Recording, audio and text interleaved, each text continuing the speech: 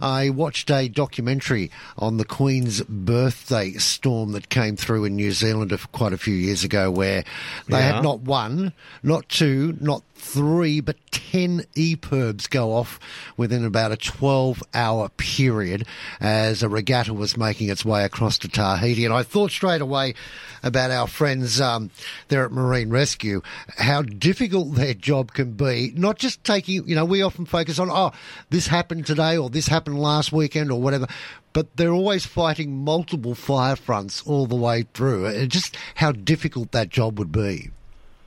Well, it is, and to talk about it, we've got Mike Hammond, who is the zone commander for down south, like that's Illawarra, all the way down to Monaro.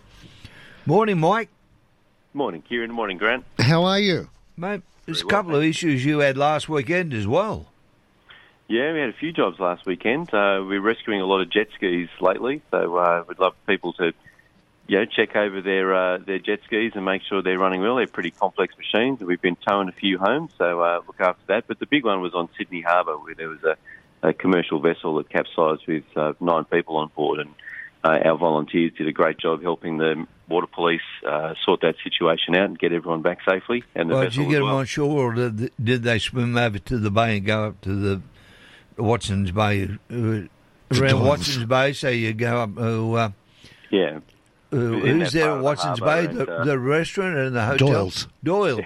Yeah, that's right. Swim to Doyle's. Dive boat, as I understand. And so, it was a decent job on there for the volunteers in our Port Jackson unit, and a really good job done. And it's been busy everywhere, really, because the weather's starting to get warm again, and I think this weekend's going to be hot and sunny, but also there's some strong wind warnings in place. So please check the weather before you go out, people. And, Matt, I don't know if people really get their head around the dedication of people that are involved in this. And like that documentary I was talking about a few moments ago, they were on air, the husband and wife team were on air for 72 hours straight. Now, they couldn't do anything other than, report to the rescue centre, but they were continually talking to the yachts that were out there, trying to keep them calm, trying to keep them focused, trying to get situational updates. 72 hours is a long time. This is the sort of dedication that we get from Marine Rescue. Yeah, it is a long time, and our volunteers do an amazing job. The radio operators have a difficult job when there's multiple rescues on in particular, but you're right, they can have a real impact just through their humanity and helping people to be calm, reminding them to do the simple things, and we've had a lot of really positive feedback about the way the radio volunteers can help people in that situation to manage themselves until help arrives. And being calm can do a lot. Just knowing, if you're in trouble out there on a boat, whatever type of boat it is, having somebody with that calm voice on the other end just chatting to you can really bring your stress levels down. It really can. And, our radio operators often, they understand, boating well, and they can give some good advice. And I think being in contact with someone like that when you're under some stress and things aren't certain and you're not sure how you're going to get home, I think having a connection with someone at Marine Rescue is a really positive thing, and we've seen that happen over and over again.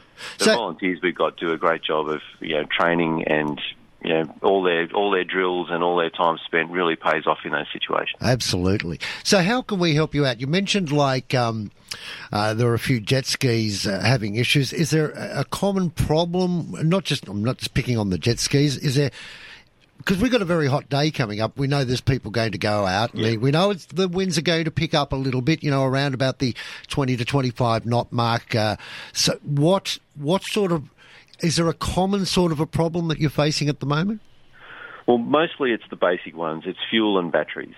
So a lot of boats and jet skis too, I'm guessing, because they've been not used too heavily over the past couple of years. The weather hasn't been great, the pandemic's been on, that sort of thing, and then you finally get some good weather and a decent summer and you get your boat out, but the fuel's old and it's clogging up the filters and lines, or the battery's not really up to it, and so you find you can get it going once, but then after a bit of running, it's not holding a charge. So, checking fuel and batteries before you go out is probably the number one thing in terms of mechanical failures. Yep. And then it's just smart decision-making. Seamanship's just really about using your head. So making smart decisions. Do we go out? Where do we go? Let's check the weather. Let's time it right. Perfect. Because as we say today, it's going to be a little bit warm. There's going to be some pretty strong winds out there, and the currents and the swells aren't being friendly with each other, are they, Kieran? No, they're not going to be kind.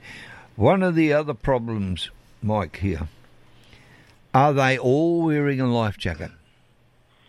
Well, not all, but I'd say life jacket wear has improved dramatically over the last few years, and our friends at Transport New South Wales Maritime have done a good job of encouraging people to do that, and the new laws that have been in place for probably 10 years now, that's made a difference.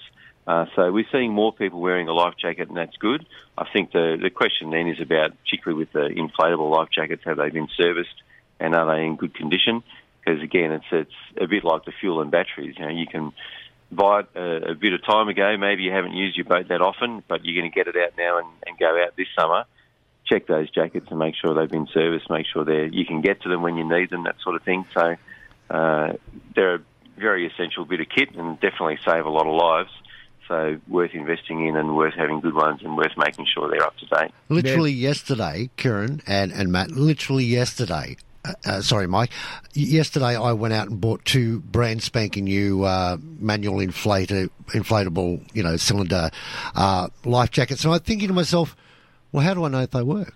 Because the only way you know and is to pull the string. Jump in the pool. Jump in the pool. I'm telling you, that's because we've been worked on Saturdays and Sundays, like at various clubs. It might cost me a fortune. I might be doing it all day. That you go because you'll get a shock when it explodes. Yeah, they're loud. Yeah, and not only that, boom, all over your body. So to understand, and the other situation is, get in somebody's pool or your own pool and try and put one on. Right? Try and put one on while you're in the pool. Yeah. This is the education. You've got to have it on. So you must put it on, because you say, I've got a life jacket on my boat.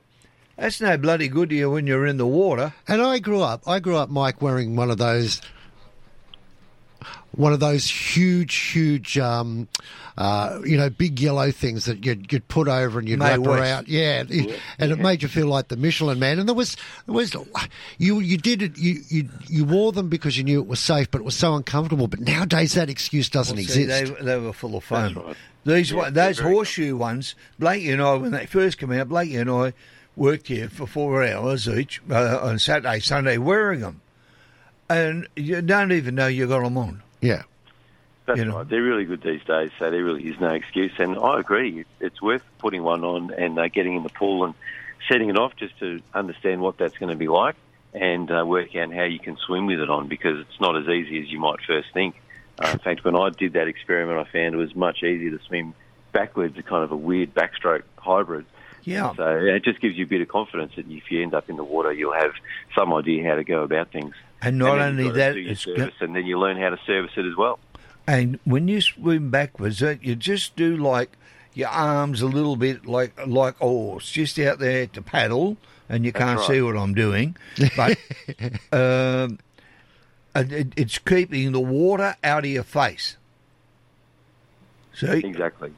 So therefore you're not getting the water splashing in your face. You're not absorbing any of that, which gives you a panic situation. That's right. So it's really the best thing you've got in that sort of situation. Of course, prevention's better than a cure. So, great to not end up in the water in the first place. So look after your boat, check the weather, and be smart about what you take on. I think we're talking about. So we don't want you to go and sell your boat and say, look, that sounds too difficult. I'm not going to have a boat. No, well, on a rough day, there's always somewhere you can go in enclosed waters where it's nice and safe and protected. So, true. Great to get out. Hey, thank you for your time this morning. I hope you and your team have a really, really, really boring day, and I mean that in the nicest possible way. Thank you very much, gentlemen. Have a great one yourselves. Okay, Mike. Bye. There you have it, the very latest from Marine Rescue, and they do an awesome job. I know we talk about it a lot here, but when you think about their dedication to the cause and the hours they put in voluntarily to try and keep us safe, you've got to give them all the credit in the world. I look upon it like an ad, and we do talk about the life jacket and the safety, There was an ad came out many years ago. What bank? And everybody thinks Commonwealth Bank. So safety, life jacket.